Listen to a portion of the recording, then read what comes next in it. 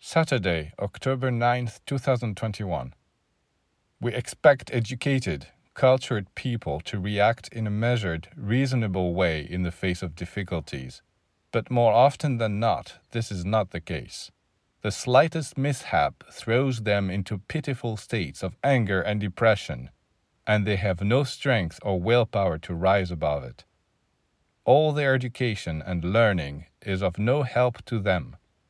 When will people understand that what matters is not to be a professor, or engineer, or an economist, but to live? What good does it do them to flaunt the riches of others that they have gleaned from books? It is what they themselves have accomplished that they should display. And if they have nothing to show, they would do better to leave their book knowledge to one side and start doing what really matters, working to form their own character.